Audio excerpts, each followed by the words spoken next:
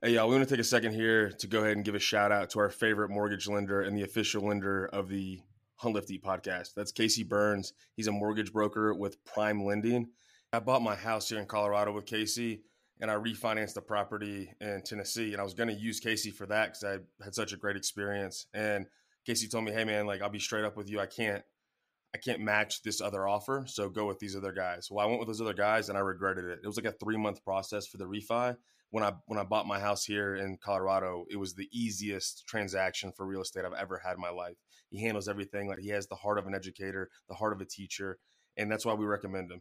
I've known him for 10 years. I was best friends with his brother in college. I'm still good friends with Casey to this day, and we recommend him because of how good he is. So if you want to utilize Casey, give him a call, find out any information. Give him a shout at 919-710-1864. Or you can also reach him at email at casey.burns@primelending.com. And also go check out his website, get all of his reviews at www.closewithcasey.com. Thanks, y'all. Hey, everybody. Welcome back to another episode of the Hunt Lift Eat podcast. I'm your host, Luke, here with my co-host and cousin, Perry. What's going on, brother?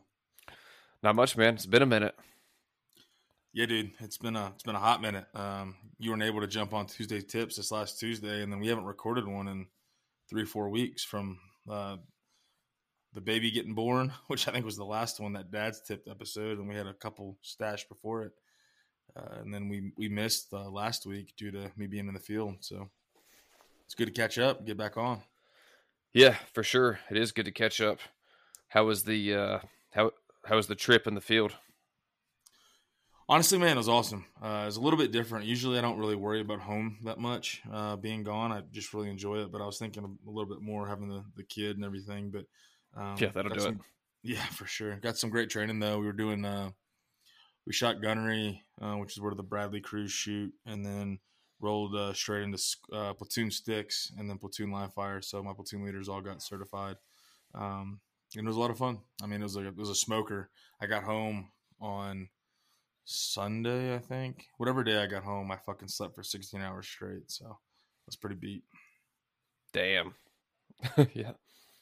Yeah, I bet. I saw some of the stuff on your story there. It looked like a good time. Yeah, it was awesome training. It's really cool just being where I'm at now. I'm a little bit more removed. It's just watching the progression and the training as the guys go and they learn more, guys and gals. But it's definitely rewarding. It's cool to I'm more in like that kind of coach, teach, mentor role now. So it's a lot of fun. Yeah, that is cool. I was actually just thinking about that, how my role has changed with my work recently since we hired our new guy, and I've been doing a whole lot of that type stuff as well. It's interesting to go from kind of, that transition to go from being the bottom guy on the totem pole to then, kind of working your way up, and then actually realizing that you do have those skills you've developed, all this stuff you've been doing for, years of your life at this point, that you can actually pass it on and teach it on to someone else. Yeah, definitely. Sometimes it's like you don't even realize what you know until you get to that, that point where you're watching them do a run or whatever, and you're like, "Oh, I could do this way better." Exactly. let me teach you something here. No, let me show you something that you don't know. Yeah, no, it's great. It's awesome. I've got a great fucking company and great group of guys and gals, so it's a ton of fun. It'd be interesting going forward. We're gonna have a lull here where we're just getting ready for like pre-deployment shit, and then we'll get ready to roll in the spring. Good deal, man. Well, I know this episode we're just gonna be doing some listener questions, but I know we were just talking before we started recording here that we both had some updates from for our upcoming season here, which hell, season's kicked off in a lot of places. But yeah, we gave the folks kind of a rundown of what all we had planned a few episodes back, but considering we both have a couple updates on that front, figured we'd let our listeners know what's going on. So you want to kick us off? Fill everyone in on what you were just talking about? Yeah, so just got word a couple days ago about the Texas camp that I've talked about in the past. I just got invited back down, which is awesome because I hadn't really heard anything, and I was kind of thinking like maybe I fucked that relationship up or something. But it's great to get invited back down. It's a incredible group of guys, all older, former military, most of them soft guys, special operations dudes, and um, a lot of them own their own like contracting and consulting companies now. And so it's just I learn so much every time I go down there. And then the owner of the spread, Byron, is just a awesome man who's gracious as hell to invite us all down there and let us, kind of have, run of his place, and just awesome host. So it's a great experience, and I'm just excited as hell. The hunting honestly is secondary, but it's world class hunting. Last year I went down there, I had no idea what I was coming into, and shot a little 8-pointer, and quickly realized that I fucked up and should have held out for something probably a little bigger. So I've got a good understanding of what I'm walking into now. So hopefully hold out for something to get some antlers on the wall, because there's some big old deer down there in that Texas timber country. Hell yeah, that one that I remember you sent us ended up being kind of a fuzzy, cell phone picture, but it looked like a damn nice deer after that one you saw after you shot that little 8-pointer. Try to hold out for one of those, something that caliber this year. Oh, so mad, man. But you know what? Like, I got invited back twice, so I guess I did the right thing by holding off. But whew, I was really close. I mean, that was so the host, or not the owner, but the guy who was kind of like hosting us, kind of works the place a little bit. He's part of the hunt and lease, and he, was super gracious with his time as well, taking care of us, taking us to stands and trying to get us on animals. But he pulled up after I shot my little 8 with, I think I sent you the picture of that really, really wide 8. I mean, that thing was I think if I remember correctly, it was like a 26 incher, maybe 23, something like that. And it was over 20-inch spread. And, and this motherfucker was like, yeah, it's a cold buck, because he's only 8 points. I was like, good God, dude, that'd be a fucking trophy deer anywhere that I've been whitetail hunting. No kidding. Yeah, but dude, did you see? Speaking of wide deer, did you see that picture that Evan posted that Adam shot up in Allegheny? Man. Yeah, that's down the river from my freaking farm. I was talking to Evan about it. I was like, dude, I fucked up. Excuse me, I didn't even realize, or didn't even think about, I can run a little bait site on the North Carolina side of my farm, stick me a late season feeder out, and I mean, you can't hunt that side, but we can hunt the Virginia side, that 40 acres that isn't in the lease. But I was like, damn, for a late muzzleloader bow spot, I might have to get me one of the barrel feeders and stick that on the North Carolina side, because I don't think the hunters hunt all the way through the late muzzleloader, the guys that have the lease. Yeah, I've never thought about that either. Of course, I've only started actually baiting the past couple of years since I've had this property around here. But yeah, that was a nice deer Adam shot, just like I say, just down the river from your farm. So that's pretty cool to see a buck of that caliber come out of, hell, basically our backyard from where we grew up. Well, yeah, that's cool about Texas, man. I'm glad you got invited back. I'll be excited to see how that goes. Yeah, I'm super excited. It lined up perfectly too. I got a 4-day over Veterans Day, so I'm gonna fly down. Hopefully, fly in a little early, link in with Caleb, either get into something maybe on his property, or if nothing else, we'll just drink beer and I'll show up hungover to camp like I did last year. Yeah. But no, man. So let us know what's going on with you. You got that land grant draw or whatever the hell you were involved in. Let's explain that whole kind of the backstory on that, what it is, and then how it worked out for you. Yeah, so it's a little bit of a unique situation, and it's something that I just kind of fell into, but it just came about for sure since the last time you and I talked. So figured it'd be something good to kind of run through, because hell, there may be other similar opportunities out there for other listeners. If you just look, maybe it'll find a similar system in place. What it is, it's a land trust program. That's here in North Carolina, and it runs as a nonprofit. And how it works is they just have various, stakeholders. I think a lot of it's farmers, private property owners. It's all relatively specific, kind of in a core region, kind of centrally located in the Piedmont of North Carolina, and they focus on that area, and they just have these private landowners enroll their properties in this land trust program, and then they have various mechanisms for protecting those properties, whether it be conservation easements, etc. And they do an awful lot of education and outreach type stuff. They have an archery tournament, which I think I'll definitely be something I participate in the future. a 3D archery shoot, and all sorts of cool programs. But one of the programs that they have is called their Sportsman Access program.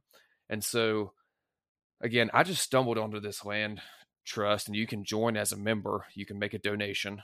Again, you can write it off. It's a nonprofit, and depending on your level of membership, you can get entered to get these lottery draw entries as part of their Sportsman Access program. And some of the properties that are in this trust, they allow hunting on.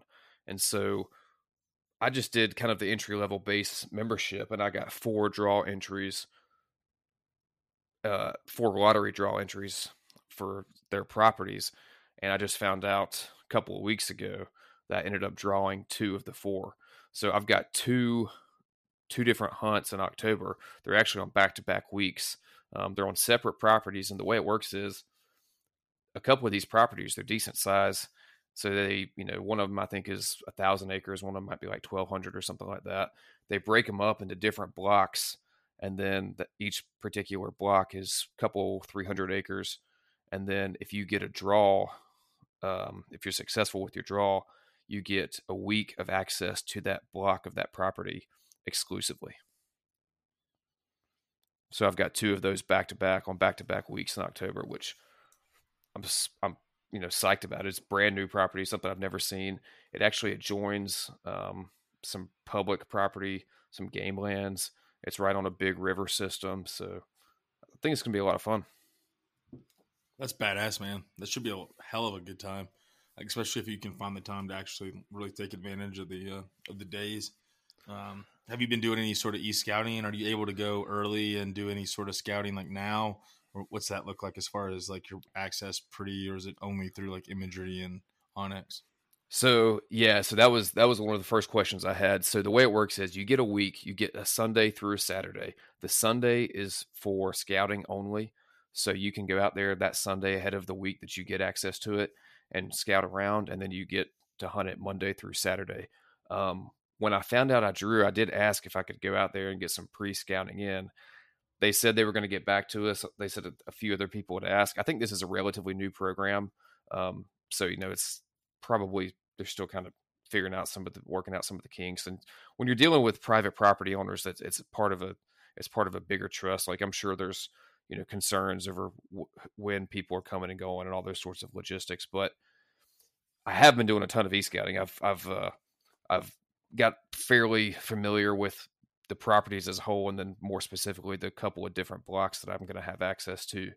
So I've been spending a good amount of time going through different aerial imagery, getting familiar with the topo, some of the different features that I expect to see out there.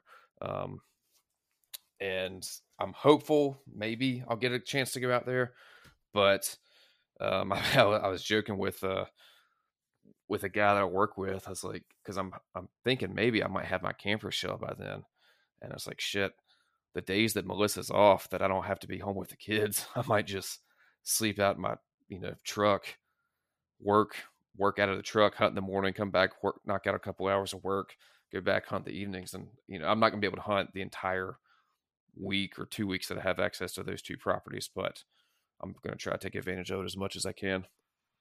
That's 100% what you should do, man. I mean, Yeah. I lived out in Wyoming, camper shell. I'm actually really frustrated right now because I can't find one for my fucking truck. It's in stock. They were all like 3-4 months of wait, and like the one I want is back ordered. So I was like, I'll just kind of find a used one for cheap and then swap out later. But I can't find anything. Fucking pisses me off. I'm gonna be like stretching a tarp across my bed of my truck and doing something. I don't know. If I get the Tacoma running, I might just drive it back up to Wyoming and live out of it. But it's nice, man. Especially with it's not as bad in North Carolina, but with the wind, like having hard structure around you is nice.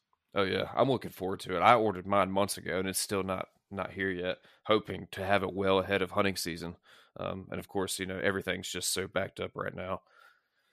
So we'll see. I'm hopeful that might happen. It's only a month out, so if it doesn't, then I'll just end up driving back and forth, which is no big deal. These properties aren't that far from my house. It's a little bit of a drive, but it's manageable. Pitch a tent or do the old nice. U-Haul special. Yeah. Yeah, I'd honestly just pitch a tent. I mean, actually, yeah. Anyway, we'll have to see how that works out, but I'm excited, man. It's one of those things where it just kind of fell into my lap. It's a really unique situation, but on the other hand, there might be those types of deals out there for people. It's not, again, it's, these options exist, and so just do your diligence, and you never know what you might find. That's a great point. So a lot of these different organizations, even like the big national ones, Rocky Mountain Elk, Wild Sheep, like all these, there's raffles and draws they have within the organization that are better draw odds than what you would have on going for one of these higher draw hunts, or higher. What word am I looking for? Like fuck. More demand, Jesus Christ! Higher demand hunts. It's been a long couple weeks, long couple weeks. All right, yeah. So one of the higher demand hunts, you can get better draw odds through some of these private organizations. That's something I just realized recently, and I didn't really put in for anything this year. And then next year I'm going to be gone in Europe, but the next year I really plan on starting to take advantage of memberships to some of these other organizations. And so I think like some of your local stuff, there's different things you can do and different opportunities you can pursue that I don't think a lot of people take advantage of. So I highly suggest plugging into that kind of thing, just like Perry did, because it clearly paid off. He's got access to 2 properties that he wouldn't otherwise, and it's pretty badass. Yeah, it's exclusive access for a week on each of these properties. I mean, that's pretty awesome. And again, it is a local deal, and I mean, those big organizations, they have those types of giveaways and draws all the time. But man, there's a ton of local organizations out there at state and local levels that people can join, various conservation minded groups, hunter advocacy groups, and it's something that, to your point, I haven't really done in the past as well. It's not something that I've been that plugged into, but I certainly plan to, especially after seeing how it did pay off this year so quickly. And I'm going to dive head first into this next year with this group, and then look around and see if I can find others, because why not? You're it's a win-win. You're supporting these local groups that are out there trying to make a difference, with this one protecting properties that have ecological and other benefits to the region, and you never know where it might lead in terms of new opportunities. Yeah, I mean, I think that's the 2 new hunts we've got on the horizon. I'm going to grab an OTC elk tag for 4th rifle here in Colorado, depending on what our Thanksgiving plans are. We're just trying to figure all that out with the baby. We had talked a little bit about maybe trying to go back to Alaska, try to hunt late season caribou and punch that black bear tag I still have, or go to Virginia, do the whitetail rut, see the family for the Thanksgiving and all that, or I think we might just end up staying home. And if we stay home and I've got, a week of leave, me, I'm going to get restless. So I'm going to grab a OTC tag and head up to some land I hit up last year, which I think is better for late season. So 4th rifle should be pretty good. It's pretty rugged. It's where I went in and by myself solo and decided it was too crazy for me. I'm going to have to back out, because if I killed something, it would take a while. But if I have a full week, I wouldn't mind just running shuttle if I had to for the pack out. So that's the only real change to my hunting. Do you have anything else? I mean, I think the next thing we've got is mine and yours. Antelope hunt will be the first hunt of the season for both of us. Yeah, hell, that's just around the corner. At this point, I may try to get out to my property here for an archery hunt before that, but just depending on work, we'll have to see how that goes. Yeah, that's pretty much all I got. Dude, I've got the itch so fucking bad right now. It's unbelievable. One of my squad leaders has been in my company, has been hunting the same unit we're going to be hunting. He's been hunting archery, and he's been in fucking antelope every single day. He's getting his ass kicked on the stalks. Hopefully us having a muzzleloader with that extra 40, 50 yards of range is going to give us the leg up, and we can punch some tags. But I'm stoked, man. I just absolutely cannot wait. I'm like losing I'm like a kid at Christmas, dude. I'm just like fucking ready to go. Yeah, I jumped up a really nice buck on one of my sites this morning, working, pushing through there in this thick stuff, and we jumped this buck up out of his bed, and I mean he was nice, real nice. And I was just like, holy shit! You see those antlers? He was hard horned, man, I was like, golly, I wish I was in a tree right now. Fucking Dude, pumped. you need to be turning your job into Access more.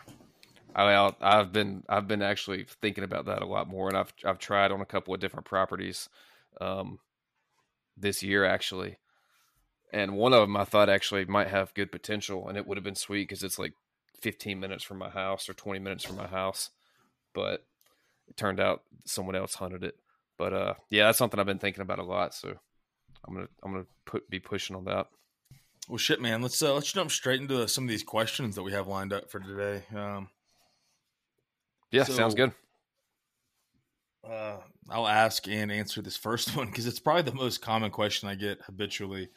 I get it at least 3 or 4 times a week, and it's about HLE sponsorships and about joining the an ambassador program. So the sponsorships has really picked up since the NCAA has lifted the ban on sponsorships for college athletes. So I have a bunch of college athletes, reaching out, which is fine. I appreciate it. I appreciate the fact that they want to be affiliated with HLE and be a part of us. But to be frank, we're not in a position, nor do I really want to just offer sponsorships. Every team member is a team member for a reason. There's somebody, one, I either came up with. We've been hunting together. We grew up together. We are good friends. I know these people very, very well. Or they're people I met through, maybe I met them through social media, but it was a long vetting process of me kind of getting to know them through social media. And then since then I've met them in person, most of them. And the common denominator is usually there's only, I think the only person that asked me that I considered was Garrett. And then we followed each other for a while and I got to know him through Instagram and then I ended up bringing him on. But everybody else is somebody that I've approached. It's not to say you shouldn't approach, I will, but it rings a little hollow if you're somebody who's never purchased anything, never really supported the company in any sort of way, and then ask for a fucking sponsorship or free gear because you want to promote us. That's just not something that I'm really interested in. Like I said, I appreciate the support, but I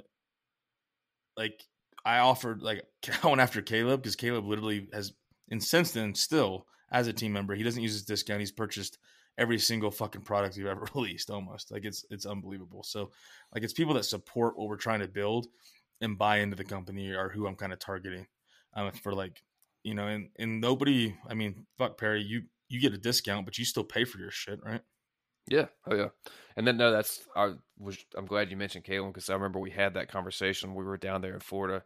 I think we were talking about dudes reaching out, and again, I'm with you. I can see how that, why not? What do you have to lose? But in Caleb's instance, and with most of, all of the team members, really, it's like I say, it's guys that have been supportive. They've shown an interest in the brand, in what we're all about, and then there's again, like I said, kind of there's been a vetting process. I mean, a lot of the guys we've had on the podcast, we've talked with them. I know you've hunted with a lot of the guys, or at least some of the guys in person. I'm thinking of Carter, in Wyoming. So, it just put your money where your mouth is. Develop an actual relationship. Support us. Make it known, and if it's something that you take seriously, take it from there. Yeah, 100%. And that's the sponsorship thing. I send the team members, they usually I try to get them a Christmas gift or whatever. But the fact of the matter is that we're still a really small company. If I gave free shit away all the time, we wouldn't be where we're at. We're growing because I pay for my shit. I'm the fucking owner. I don't take any money out of this company. I put money into it. And so for us to continue to grow and continue to do the things we want to do, it's just where we're at. So I do appreciate the fact that people want to be affiliated with us, but as far as a sponsorship goes, it's just not feasible, nor is something I really want to pursue. I'm not sure I'll ever pursue it unless I have a prior relationship. Sure, if Conor McGregor was like, hey, will you sponsor me? Dude, I'll send you all the free t-shirts you fucking want. But and this isn't to look down on anybody, but if you're a freshman punter for the fucking, a D3 school, I'm sorry, bud, there's not a whole lot of return for what I would be giving you, even if it's just a couple $100 for the merch. But it's just the most honest way I can put that. But as far as an ambassadorship, so I hate traditional ambassadorships. I was an ambassador for a lot of companies coming up through Instagram. That's actually why I decided to launch. Well, not the only reason, but one of the reasons why I decided to launch HLE. Is because I got tired of like doing shit for other companies, and I don't want that. So I want to be able to provide value to the people that are affiliated with us. So we are going to open up a new program that's probably different than what most companies do. It's not going to be the team. Like the team members will be the team members, but this will be a really good vetting process for like the guys that kind of rise to the top to actually become a full-fledged team member. But that's in the works. It's really just a product of time right now. I'm not exactly sure when it's going to happen, but it's in the future. It's kind of like the recipes, though. We finally have the recipes up. Thanks, Carter. Appreciate you, bud. Hey, I did the first one. Okay. The day that this posts, there will be another one up from Carter. So there'll be 2 recipes on the website. Nice. Yeah, man. So that'll be good. But here, let me grab a question for you. Tips on growing your own food. Oh, great question. Resident HLE, gardener here, because my garden failed miserably this year. But I do think this is a very pertinent question. COVID kind of woke up a lot of folks' minds to the self-sustainability, at least to augment your nutrition, plus the idea of knowing the process, where your food comes from.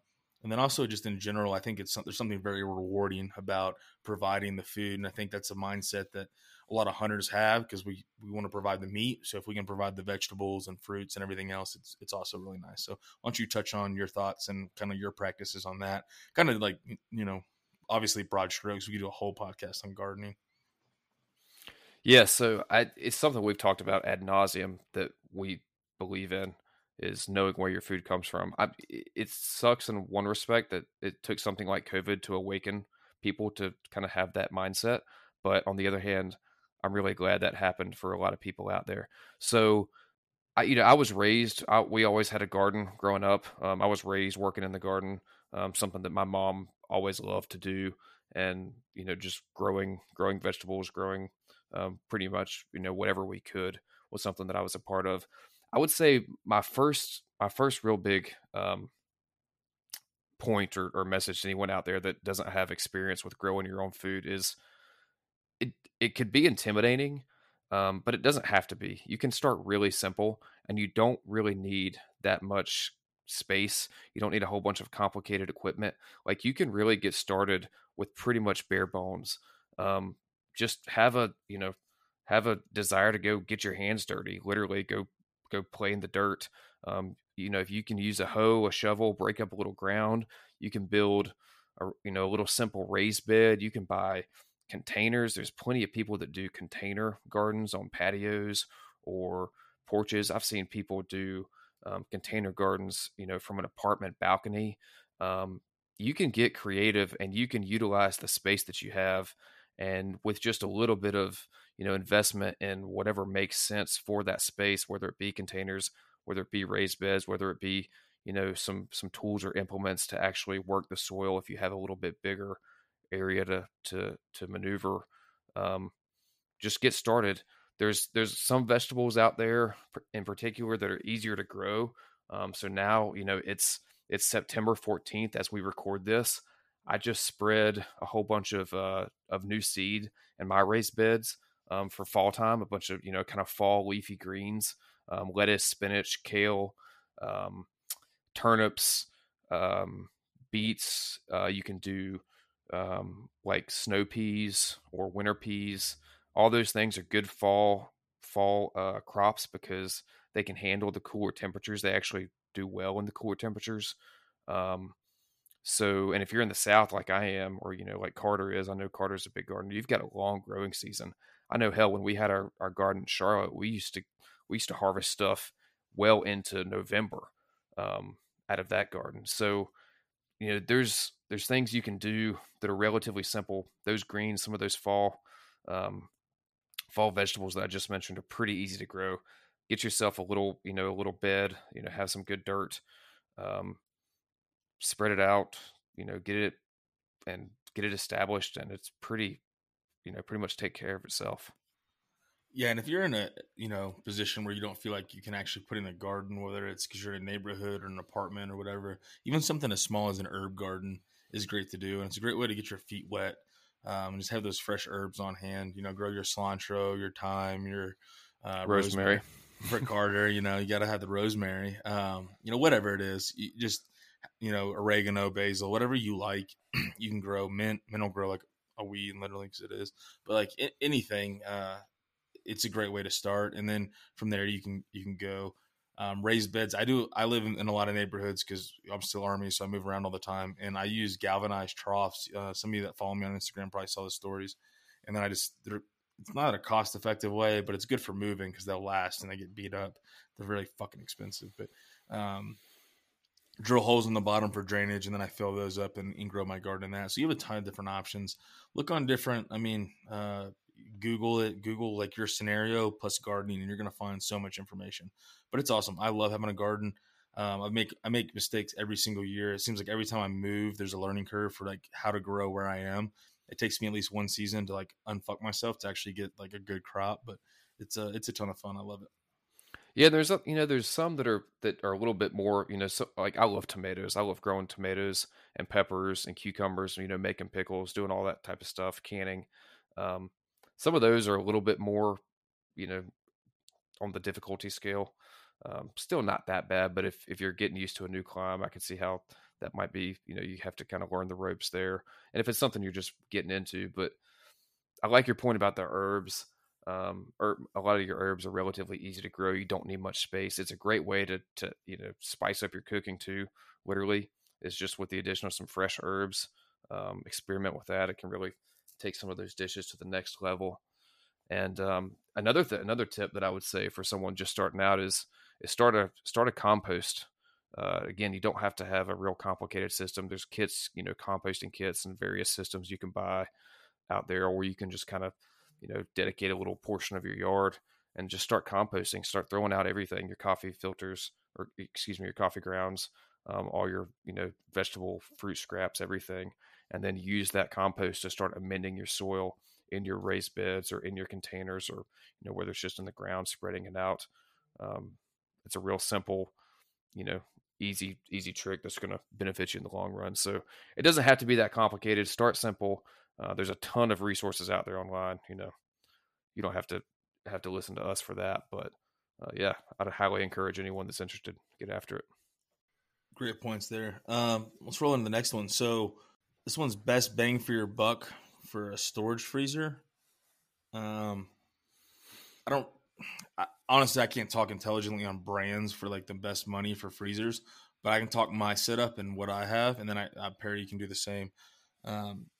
So I've got a big deep freeze. I don't even know how big it is, but it's a chest freezer. It's pretty fucking big. I actually got that from my father-in-law when he was moving. He had it to get rid of, so he gave it to me. And then I bought an upright freezer. And so how I run my two freezers is my upright is what I eat out of, and then the chest freezer is storage. And then whatever I have in my upstairs freezer, like off the fridge, is like what I'm eating, like either that week or that month or whatever. And it's a pretty good system. And so that way it keeps me honest for like where meat goes. So like I don't really worry about the organization in the chest freezer because I just kill things, butcher it, seal it, and it goes in the freezer. But then every year when I'm resetting, I take all the meat that's in my upright freezer and I front load all the oldest meat and then make sure I'm eating it in like a timely manner. Because the problem with just the chest freezer, because I had that one first, is like inevitably you always found like, that, pack of back straps that was from, 2018. And, you're like, fuck. And you're like, well, I'm not throwing this away. So we're just going to eat some freezer burn ass meat. And so if every year you're resetting and like reorganizing your freezer to put the oldest stuff front, it's a lot easier to manage it and keep up with it. So I really like running a chest freezer and an upright freezer. And we actually might get another freezer at some point because we're starting to fill them both up, which is a good problem to have. It is a good problem to have. It's something I was actually talking with Evan about the other day when we were talking about our Idaho hunt, and then if we were successful in Colorado, and then hopefully as many. I'm trying to kill a few whitetail this year, obviously. So I might end up buying another freezer as well this year. If I do, I'm definitely buying an upright. I have a chest freezer, similar kind of deal. I actually got it from our uncle Lance. It's just kind of a regular mid-size. It's not one of the real big chest freezers.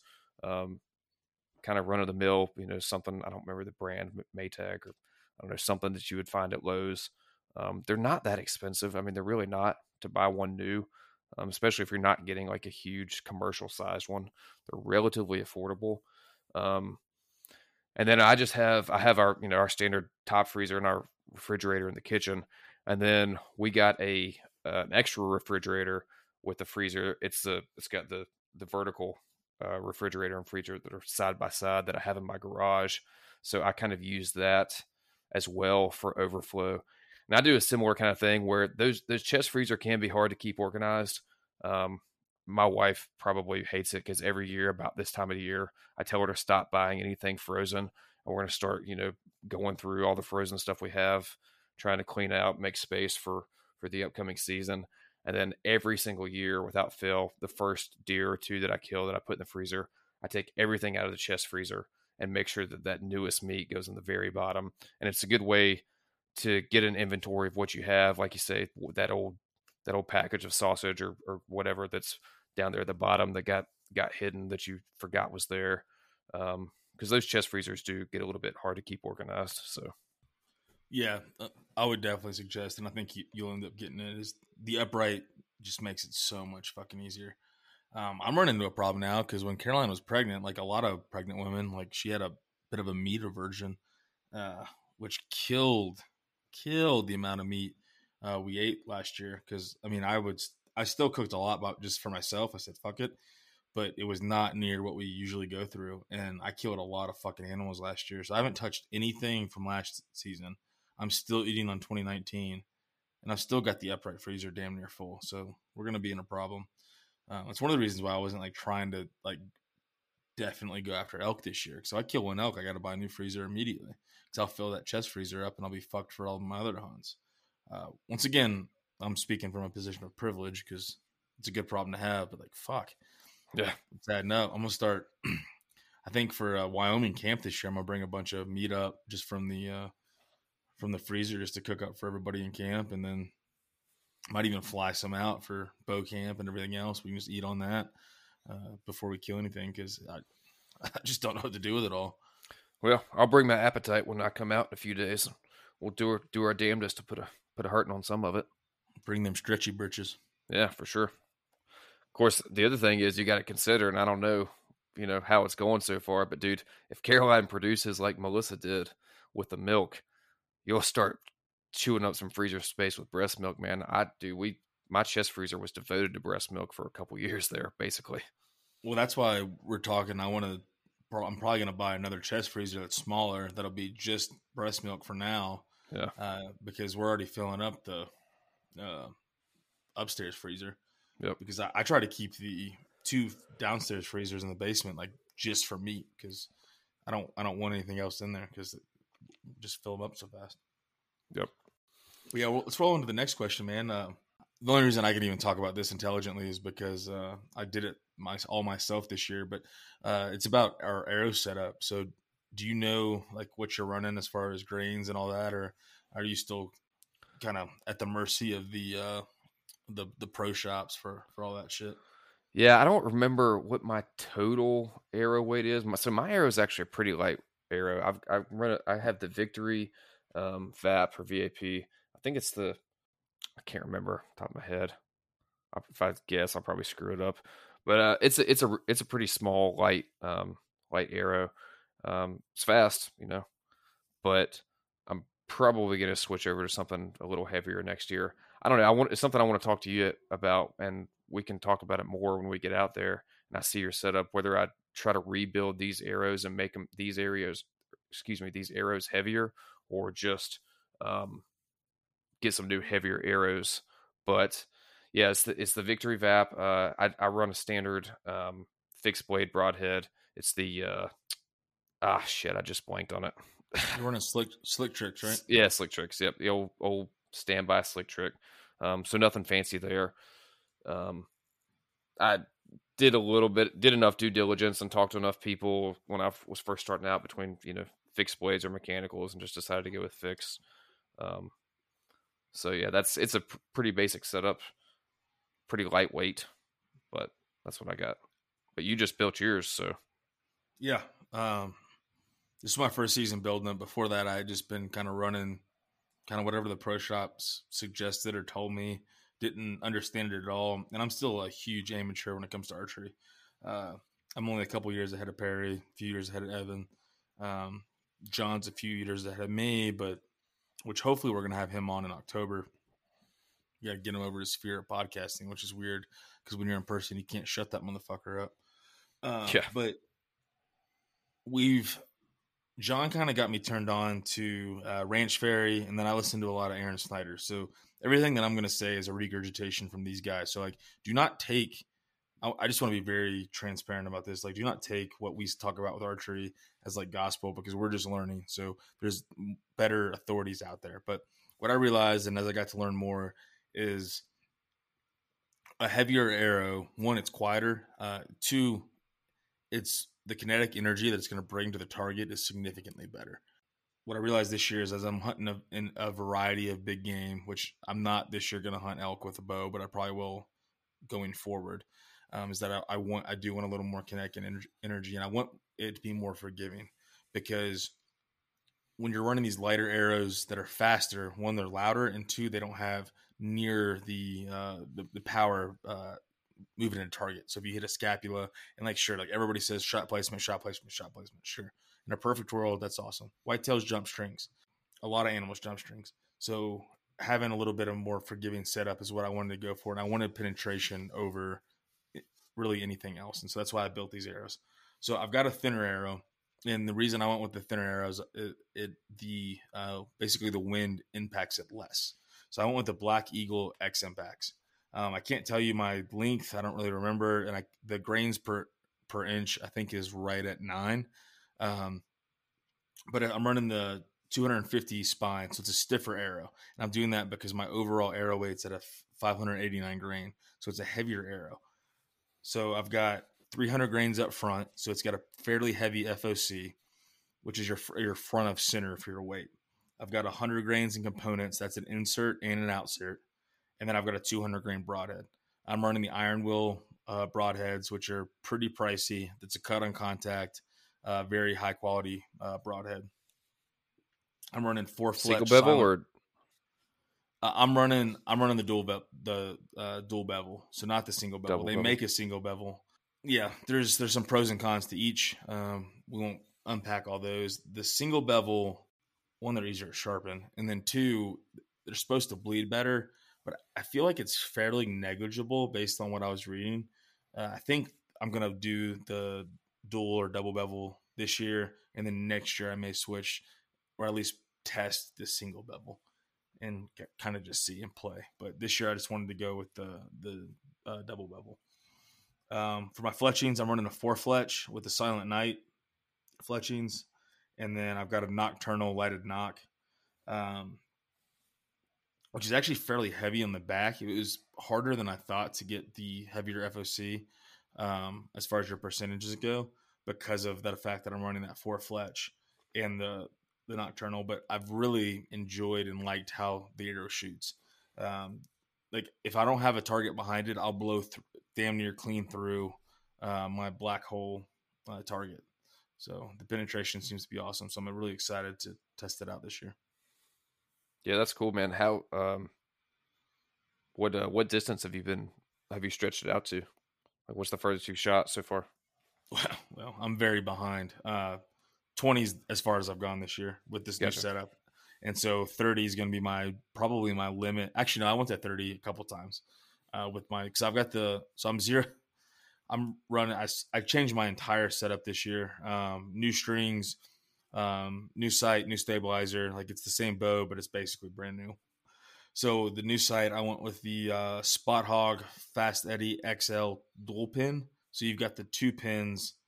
So you can just off the 2 pins, you've got 20 and 30, but then you've also got the adjustable sight. And I figured that would be the perfect kind of balance from hunting in the east with whitetails, where you want those quick pins, but then also in the west where you're taking further shots.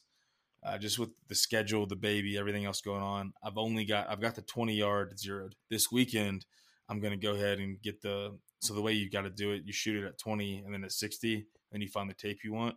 And so I'm going to shoot it out to 60 and get all that set up. this weekend, and then I'm going to shoot as much as I've been shooting, which is damn near every day. I shoot in my garage, which is pretty nice. I've got a long garage, so I can have a little indoor range. But I'm going to shoot every day up until I go to Virginia for my first archery hunt. I'm only archery hunting whitetails this year, and that's pretty calculated because I just don't have a lot of experience with the setup. So going forward, I'll start looking at hunting some other game. Yeah, I really hope you stick one while I'm up there. I want to see how those broadheads do, because I've strongly considered switching to a similar style broadhead for next year and going forward. So that'll be interesting to see. Yeah, iron wheels are just, from everything I've read, are just one of the top end. I mean, you're paying top end prices, so I understood that's not in everybody's budget. But I just wanted something that's going to last. I'm kind of tired of the disposable kind of products and the disposable mindset with a lot of that shit. Is every deer I've killed, I killed my first one with an expandable, and it was fucking trashed afterwards. And then I killed my second one with a fixed. It was a wasp. I think it was the drone. And like it was fucked too. And like you can replace the blades, the razor blades or whatever, but it's just I don't know. I just like the idea of something that's solid. I want to be able to resharpen, use time and time again. And you can just feel like the weight and then the quality of the build. And so I just want to try to buy something once. Hopefully I don't fucking lose them. But yeah, my damn arrow setup right now is insane. If I lose an arrow, it's like $50 fucking. But yeah, I lost one the other day. I was pissed. And mine are probably just $20-$25, but still, I fucking lost one the other day. Pulled a shot terribly, just absolutely totally fucked it, and I was like, son of a bitch. Well, cool. Yeah, what's next? So keeping with the bow hunting theme, what are some specific ways you train for bow hunting? Yeah, I'm probably not the best person to answer this question, but I think the first thing I would say is shoot your bow. Shoot your bow early and often. Don't wait until a month before season to start shooting. You really should shoot it all year. I didn't shoot my bow as much as I should have late winter after hunting season and spring, but I still broke it out occasionally and get a few reps in. And then you just start to kind of, as training anything, slowly build. I mean, for me personally, I don't do that much, but I've got a pull-up bar in the backyard. A lot of times what I like to do is do a set of pull-ups and then go shoot for a while, and then go do another set of pull-ups and then go shoot, and kind of do it that way. I've been doing that some this year since I've had that, which is kind of nice. I don't know that specifically helps the bow, but you're at least getting some muscle fatigue as you're shooting, which I feel like is probably, hopefully, somewhat beneficial. I know you and I have talked about the resistance bands before. I just haven't gotten them and haven't used them, but I think you have.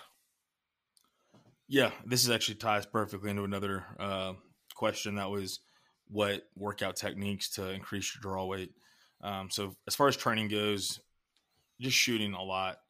Even if you're shooting at short distances, I think a lot of people feel like they have to kind of take the target out and shoot at all these crazy distances. I shoot 10 to 20 yards every single day, somewhere between, 5 to 30 to 40 arrows, depending on the day and how much time I have. But I try to shoot every day. It just continues to build that muscle memory. And then as far as developing those muscle groups, I really like the resistance bands. I've talked about it on previous podcasts, but you can order them for $20 to $30 on Amazon and get you these bands. You don't have to buy any fancy equipment or buy these gimmicky type things. I'll just AccuBow. Sure, does it work? Probably, but the amount of money you're spending, I think you'd be better off just shooting your bow and then grabbing a $20 band. Look at doing pull aparts at different angles. So if you don't know what a pull apart is, just YouTube it and watch it. But essentially, it's just what you think. You're kind of locking your scapula in, and then you're just pulling the band apart. Really develop working the muscles in your upper back. And then face pulls as well. So you can attach the band to a pull-up bar or to a post or to a pillar on your front porch or back porch or something, and then just you're pulling the band to your face. Watch a video and figure out the actual form to how to engage which muscle groups as you're doing these. But if you do those, like, you're going to develop those muscles a lot more. And then the good thing about those is it's a balanced approach to the muscle development, because anything you do that's very, very sport specific, so think like tennis players or pitchers or guys that shoot a lot of archery, is you're developing a muscle imbalance by continuing that repetition where you're doing one side dominant. And so, like, I'm left-handed, and so if I'm drawing with that left hand and that's all I'm doing, I'm going to overdevelop my left side and my rear delt. Like all of that is going to be overdeveloped to my right. And so if I do some unilateral movements that are targeting both muscle or both sides, then it's going to be far more beneficial in the long run. So as far as like the specific ways to train, those are great. You can also do those on cable machines if you go to a gym that has cable. So, but yeah, I mean, as far as just like training for archery, just shooting. And then we've talked about it in the past 2 periods. Once the season starts and you don't have as much time, plus you're focused on the woods, I really like the single arrow approach, and it kind of like puts the pressure on like it's an actual hunting situation, as you grab that single arrow and you're going to just take one shot. You can do it in like sitting, standing, different ways, awkward angle to simulate like a tree stand. And then you just take that one shot, and then you got to make sure that one counts. And it just really like forces you to like really, really dial yourself in. Because I know a lot of times if you know you're going to shoot 10, 15 arrows, you're just going to go up there and like your first 3 or 4 may not be great as you kind of like tighten up. And so if you know that this one has to be great, really hitting that method has worked well for me in the past. Yeah, I'm glad you mentioned that. I was actually just thinking about that. It's something that you told me to do last year, and I did it. What I would try to do typically, kind of like what my routine was during the week while I was working, is I would just make a trip out to the backyard, grab one arrow before work, before I leave out. Like you say, do a standard shot or put yourself in some sort of funky position. Really focus on your form, focus on a nice, smooth, consistent draw, making sure you're anchored properly, and really put the effort into trying to put that arrow exactly where you want it. And then it just keeps you sharp and it keeps you feeling confident. And the only other thing I would add is, we mentioned shoot a lot. Don't neglect shooting from whatever hunting situation you plan on implementing, whether it's a saddle or a tree stand or what have you. Shoot at height, climb in your saddle, get up in your stand, make sure you're comfortable there with your angle, depending on how high you're hunting, etc. The different positions you could find yourself in. You don't want to be sitting there on opening morning and have something walk out and be in an uncomfortable position that does not resemble anything like what you were doing in the backyard and not be able to seal the deal. Yeah, that's solid stuff. And like, I think while we're fairly new in the bow hunting world, we grew up rifle hunting. The vast majority of the animals we've killed have been with rifle. All those same things can be applied to rifle hunting as well, and they're not as much. I think bow hunters do a better job of preparation than rifle hunters. We tend to kind of, I say we, I'm going to hunt with whatever I can, but with a rifle, you tend to kind of take for granted that the rifle, is going to do the work. And, you shoot your 3 rounds into the center of the pie plate and you say you're on and you're ready to go hunt. And in reality, you really should get that repetition. And it's hard right now. I mean, ammunition's hard to find, but shooting, I mean, multiple distances, knowing your dope, knowing what your drop is at each distance, know if you're running like a BDC reticle, like where are you aiming, like all that kind of stuff. Like you got to do that through repetition. And then not just shooting with like a lead sled or on a bench, like lay in the prone. Can you shoot in the prone offhand? Can you shoot kneeling offhand? Can you shoot propped up against a tree? Can you shoot propped up against your ruck? Can you do these different positions and do them with consistency through repetition? Like that's key. And I think it's something that we don't do enough of.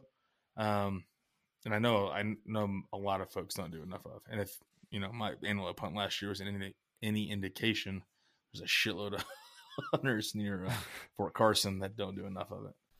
Yeah, absolutely. It definitely does not just apply to bow hunting. I've been guilty of that myself. Hell, I did that this past weekend. I took my rifle up, shot 4 rounds, maybe 5, 2 or 3 at 100. Made sure my zero was good. 1 at 200, 1 at 300. everything was solid, put it away, ready to go. But um, it's one of those things you should definitely make it a priority practice. I think with archery, the thing about it is for me, well, one, it's being so novel, but two, there's such a small margin for error. It's like there's so many things that come into play with a bow that it's just like, man, you gotta really force yourself to do everything you can to eliminate the potential failure points. No, it's true. I mean, it is. Well, I don't know that it's harder. I think that's kind of a misnomer too. Is that rifle hunting is easy? Because it's not. I've eaten plenty of rifle tags. I've had plenty of days and weekends back home at our family farm with a rifle that I didn't punch a tag. But it is different, and bow hunting is probably definitely harder because you got to get closer. There's more things going against you because you're in that much. The range is that much shorter. But it's you got to train for all of it because it does matter. And like speaking of like you shooting, like you shoot your few rounds at 100, confirm 0. Like that with a lot of confidence, if you're holding onto the post, simulate the tree at 100, you're dead on. That's gonna be a dead deer, 10 out of 10. 200, probably 9.5 out of 10. Now, if you're trying to hold on that post and take that shot at 300, is that feasible? Is that something that's within your wheelhouse? And it's something we always talk about. But I mean, I've missed shots on deer. I've wounded deer. I know you have as well. It's one of those things like if we would do more preparation on the front end and shoot more in different scenarios, do we know like, okay, if I'm shooting offhand to land in the prone, that 250 is my max because I start becoming inconsistent after that. Or if I know that if I'm resting on a tree limb or on a rock or whatever, that 300 is my max. That's what we've got to do a better job of. And I know that I've been guilty of it in the past, but I think it's just something that's kind of universal. It is universal. And to that point, we talked about this earlier this year. That was why we spent that time this off season building those targets. And I think Evan told you, but we finished getting those up this past weekend while we were up there.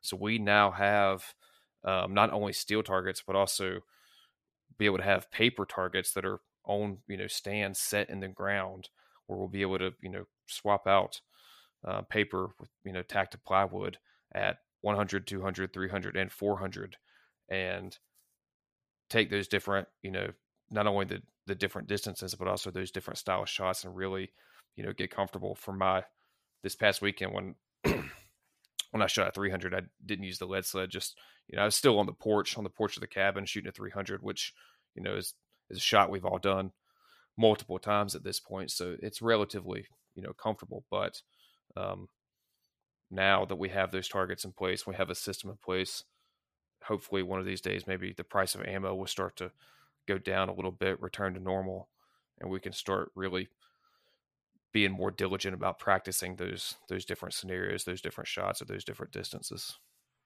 Yeah, absolutely. Well, and speaking of the price of ammo, I kind of made the decision this year. I overpaid for some ammo, but I decided that like I just wanted to go ahead and make sure I got it. I got it off Gunbroker. I just bought a 6.5 Creedmoor. Just jumped on that bandwagon. I figured it made sense to just go ahead and get it and have enough that I knew I was going to be comfortable, and then I could shoot as much as I wanted to with this new rifle and this new setup to ensure that like I can. Because like the whole reason of me getting the setup that I have now was to be able to reach out and shoot, extend my range from basically where I'm comfortable now with the 270s, 300, and then there's really 400 to even 500. 400, I feel fairly comfortable with just a few shots, but 500 and then is where I'd like to get to, just with hunting out west with the extended range. But I got a little work to get there, and that's why I decided I needed to get the extra ammunition, and even if it meant overpaying a little bit, I was just going to go ahead and do it. Yeah, it makes sense. Yeah, I mean, you never know. Prices can always go up, and it's not worth. You never want to have the price of the ammo like be the reason that you don't get the practice in, the reps in that you need to do, which could then ultimately lead to a failed hunt. Like if that's going on in your head, that's not a good place to be. So definitely, it's good to have it on hand. But yeah, man, we're coming up on Just over an hour now. So I think this will wrap us up for today. It's a good kind of getting back into it podcast.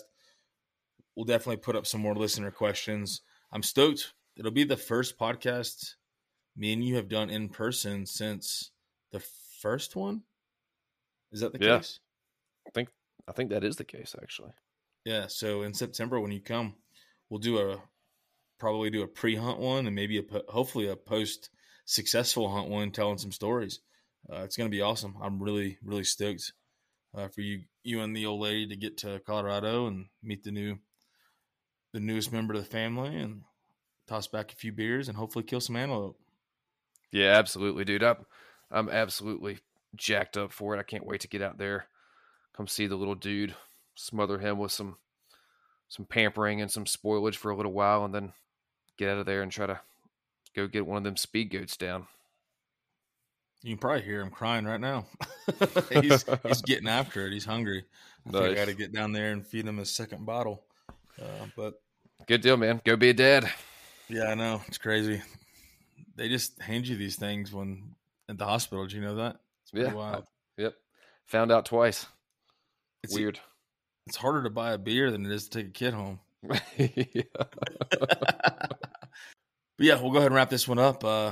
Appreciate the hell out of every single one of y'all that's been listening and putting up with us and dealing with the turmoil of some inconsistencies over the past few weeks. I really appreciate it. Everybody that ordered stuff that had to deal with the delays, I apologize. Caroline really wasn't able to get the orders out after, with the kid and everything while I was gone. So we had a couple week delay there, but everything is out and current now. And we should be back on top of all the orders going forward. So back to the 3-day to ship. But with me leaving for hunts and stuff, there'll be a few more delays going forward. But it's just kind of the nature of it. But we appreciate everybody's patience. We've got a ton of new stuff in the works. I talked a little bit about it on Tuesday Tips. We've got tumblers, koozies, potentially a couple coolers. We've got a bunch of new merchandise as far as apparel goes. We've got more women's line coming out. We've got more men's. We've got restock. So we've got a ton of stuff in the works. There are some back orders due to COVID still. We're still seeing the lasting effects from all that. But all in all, it's going to be great. It's going to be an awesome fall. I'm really excited. Look for the release, probably going to be late October, early November. At this point, we're shooting for 1st of October, but I don't think that's going to line up. So, but yeah, so 1st of November, somewhere in there, we'll see the new drop. But as always, we appreciate the hell out of all you guys. We can't say that enough. We wouldn't be where we're at today without the support. So thank you guys so much.